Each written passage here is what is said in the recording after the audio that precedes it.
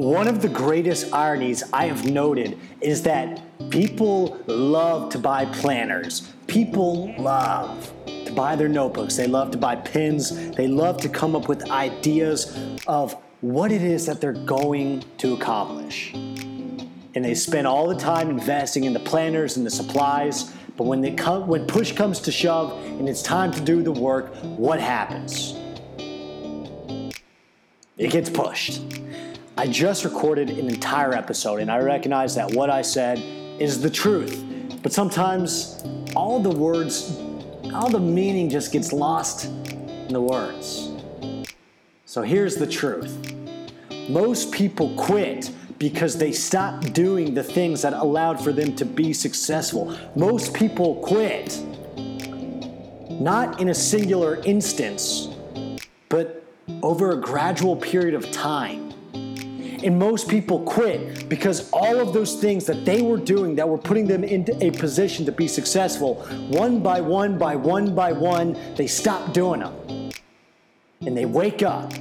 And they wake up one day with this strange feeling in their head of thinking to themselves that I would like to do something great. That I would like to do something great.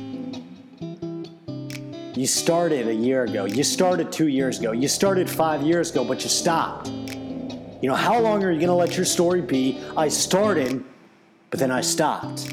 And then I found something else.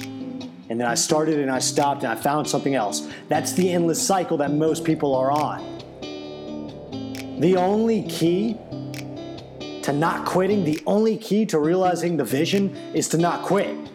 I don't know how to say it any more simply than that.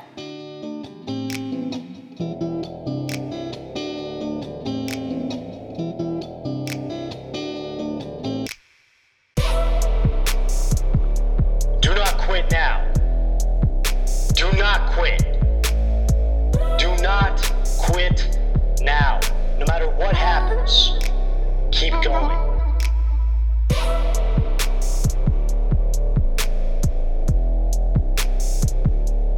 Do not quit. Do not quit. Don't let it fade away. Don't let it slip. Don't let it slip. You'll be like everyone else.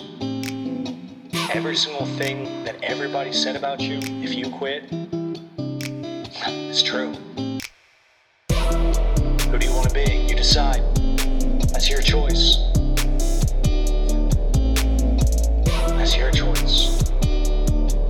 Who do you want to be? Rent's due. The rent is due. Every day. Don't quit. Do not quit.